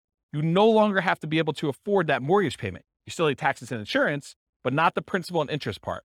So that happens at month 394 because now they no longer have a principal and interest part of their mortgage payment. So the threshold for them to be qualified for financial independence is now lower. So they achieve it. Does that make sense? Okay. So why are they similar? Paying off your primary residence reduces the amount you need to qualify as financially independent. These are all right around when they pay off their primary mortgage, including the one where they bought one owner-occupant property and they had stocks, because that also lowers the threshold then too. Okay? Any questions on this? Sweet. So changeable short-term rental assumptions. And I talked a little bit about this. Rents are going to be higher, but fees and expenses on rents will be significantly higher as well. Overall, I've assumed that the net after all the additional expenses will be 25% higher. So in this case, instead of $2,600 a month, I'm assuming you're netting $3,150 per month in rent. But I also added some more to maintenance. My thinking was, hey, look, if you've got a property and you've got a lot of turnover and people are living there and actively being in there, you're probably having a little bit more wear on a property than having a tenant living there for a year and having just regular turnover or a year or more. Okay. So I assume that maintenance went from 10%, which is $260 a month, because it's 10% of the $2,600, bless you, or 20% of the $3,150, which is $630 per month. So now this has increased quite a bit. And so when you have both a 25% increase, but then this is increased by whatever that is, almost $400, it means a very modest increase in cash flow. So here's cash flow at year 10. When you had it with the short-term rentals, you're doing about $220. I'm sorry, you're doing $467 a month with a short-term rental and $220 a month if you were just doing the long-term rental. So you're still doing more cash flow, but it's not quite as significant as you might have thought. And I may be completely underplaying this, where you may say, but James, I'm really doing twice as much in rent, and my maintenance is closer to 20%, or maybe it's 25 or whatever it is, but doing twice as much in rent, my number is going to be much, much better. Yeah, that's why all these assumptions are changeable. Go load it up and change the assumption and rerun it and see what your number is. But based on this, I wanted to show you what the impact of achieving financial independence is, even with just this modest increase. Okay? So now doing the short-term rental with 20% down, they achieve financial independence in month 298. It's significantly shorter than all the other options we've considered so far. So getting that extra rent matters. And then 25% down, it's 285 months, which is even shorter. And putting 15% down, it actually is the same as if you bought 20% down rentals. Okay. So it does increase it. The best one is doing 25% down for short-term rentals. And then what if you owner occupy and then do short-term rentals? Those are all right here. Buy one owner occupant, then short-term rental, 20%, 25 and 15%. So it bumps it back up to 346 months for the 20%, 334 months for the 25% down, and 345 months for the 15% down. So it's sort of what you'd expect. Any questions on that? That's it. I will stick around for questions. I got applause, right? Any questions on any of that? Overwhelming? Micro? See? Yeah, I don't know how many people will care about this question or the answer to it. It was sort of related to PMI. Do lenders care the source of your down payment? For example, if you're actually using HELOCs, not cash, is a lender going to care ahead of time, what the interest rate on your HELOC is? Are they going to try to pre-compute, these monthly payments on your HELOCs? Or are they just going to say, 25% is 25%. I don't care if it's cash or, whatever. Yeah. So that's a really good question. I'll answer a couple parts of it and then tell you definitely talk to your lender to find out. Okay. And if you're concerned that you don't want to, muddy the waters with the lender you're actually using, call a different lender and get a generic answer to the question and then call your lender to verify. But here's how I would think about this. I think the lender is going to definitely take into account the payment you would have on your HELOC to qualify you from a debt to income perspective. So that will definitely be a factor for qualifying for a loan. However, I don't think that they would have a problem with you using the HELOC as the source of your down payments to do that. But it's possible that these loan programs can change and that they might, raise an eye at it as things change. But my understanding is that you can use HELOCs for down payments, but they do take into account the payment you would have on your HELOC to qualify for your DTI calculation. And they may even do more severe than what you might imagine. They may say, because you have the capability of borrowing up to this amount, we are going to use the max. So they might even do something like that. But talk to your lender to find out for sure. Was that all the parts of the questions? Okay. Yeah. Yeah, because I know people do cash out refinances and then they use the money in order to buy properties as well. So I would think the HELOC would act very similarly to that. But they do, in general, they do care where you get your down payment from. If money just suddenly shows up in your account, they're going to want you to source it. They're going to want you to tell you where you got it from. I sold my Dogecoin or whatever it is. Right, exactly. So they're going to want to know. And then you may need to produce documentation on such things, which, this is part of the challenge with a lot of these crypto things, right? It's like, unless you have a really crypto-friendly bank, might get tricky. Any other questions? Oh, Can you go back to the slide that shows I'm just curious about the 15% versus 20% versus 25%. what are these? Yeah, not the short. Yeah, Not the short-term rental? not short term. Yeah, I think you're on the right one. I think just- these are the non-short-term rental. I'm just curious. Oh, these are the owner-occupant ones. Oh, they have both of them on there. But Yeah. So what are the variables that you think make the difference between the 15, the 20, and the 25? Like, why is the same or why are these different? why is the 25% better than the 15? Is that Two reasons. PMI? Yeah, well, PMI, I think it's going to be a factor, but it's really the two reasons I talked about. The interest rate's much better on the 25%. You're going from, what's it on the sheet? Is it 6.75? 6.75 Yeah. versus 6.5, right? Correct. Yeah, so that's one reason.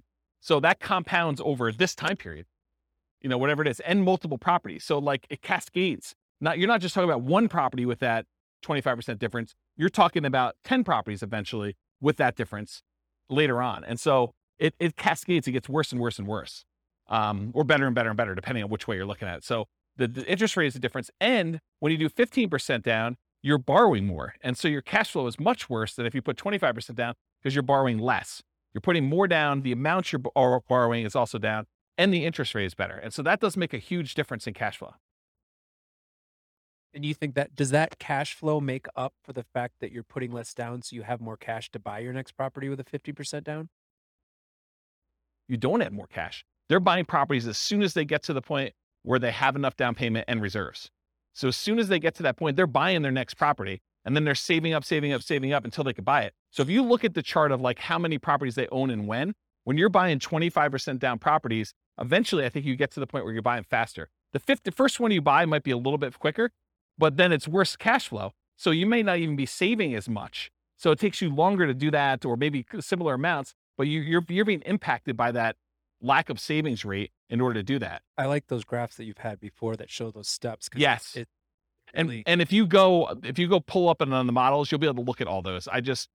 The complaint I sometimes get is, James, you show me 300 charts. No. Right. Yes. It is the complaint I get, which, I mean, I like charts and I like showing the charts so I can show you all this stuff. But sometimes when we don't have that chart, like I've occasionally even said to people in the room, this chart, I'm not even going to talk about unless someone challenges me, because I want to be able to show you this as to like how I got to where we are. And it's sort of like, it's like ammunition for arguments in class. But, today I tried to keep it simple and simplified it.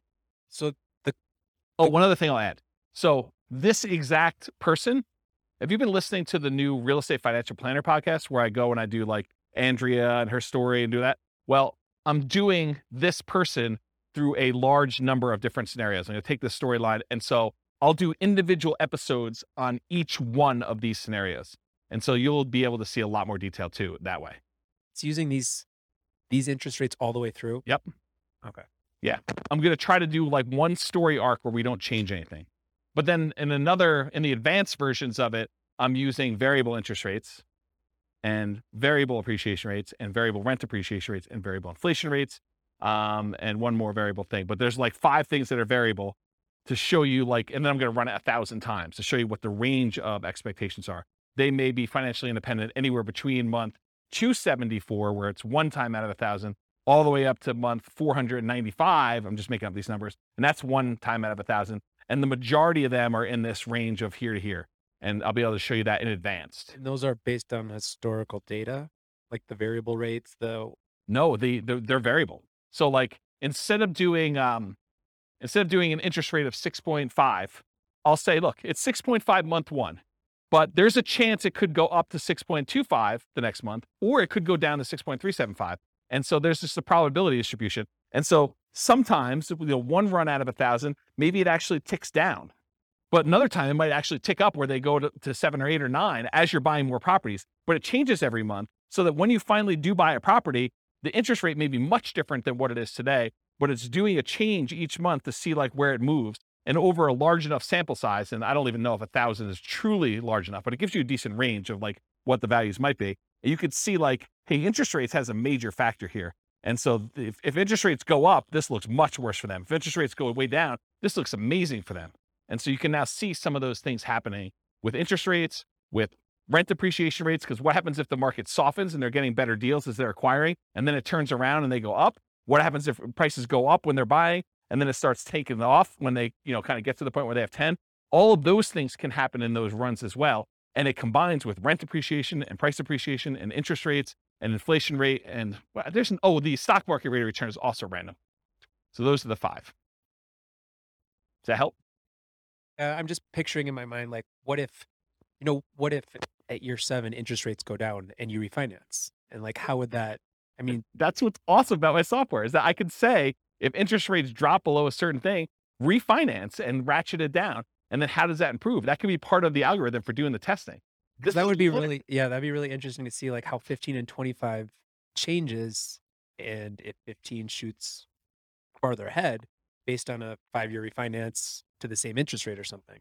This is literally why I wrote that software, because I had those same questions, right? About my own personal stuff. I'm like, look, I'm on this plan. What happens if? And then my mind just goes crazy. What happens if stock market tanks? What happens if there's a real estate market correction again? What happens if prices go out of control up, or prices kind of stabilize, or prices go down and I'm able to acquire more properties? Like, what do all these differences mean to me? And how does it impact my ability to be resilient in retirement? Or, during my acquisition phase of kind of getting to that point, like, what happens there? This is literally why I wrote all this stuff. But those are the types of questions. Yeah. So that's it. Okay, cool. That's it. All I got for you guys today. So stick around for questions. That's all I got for you.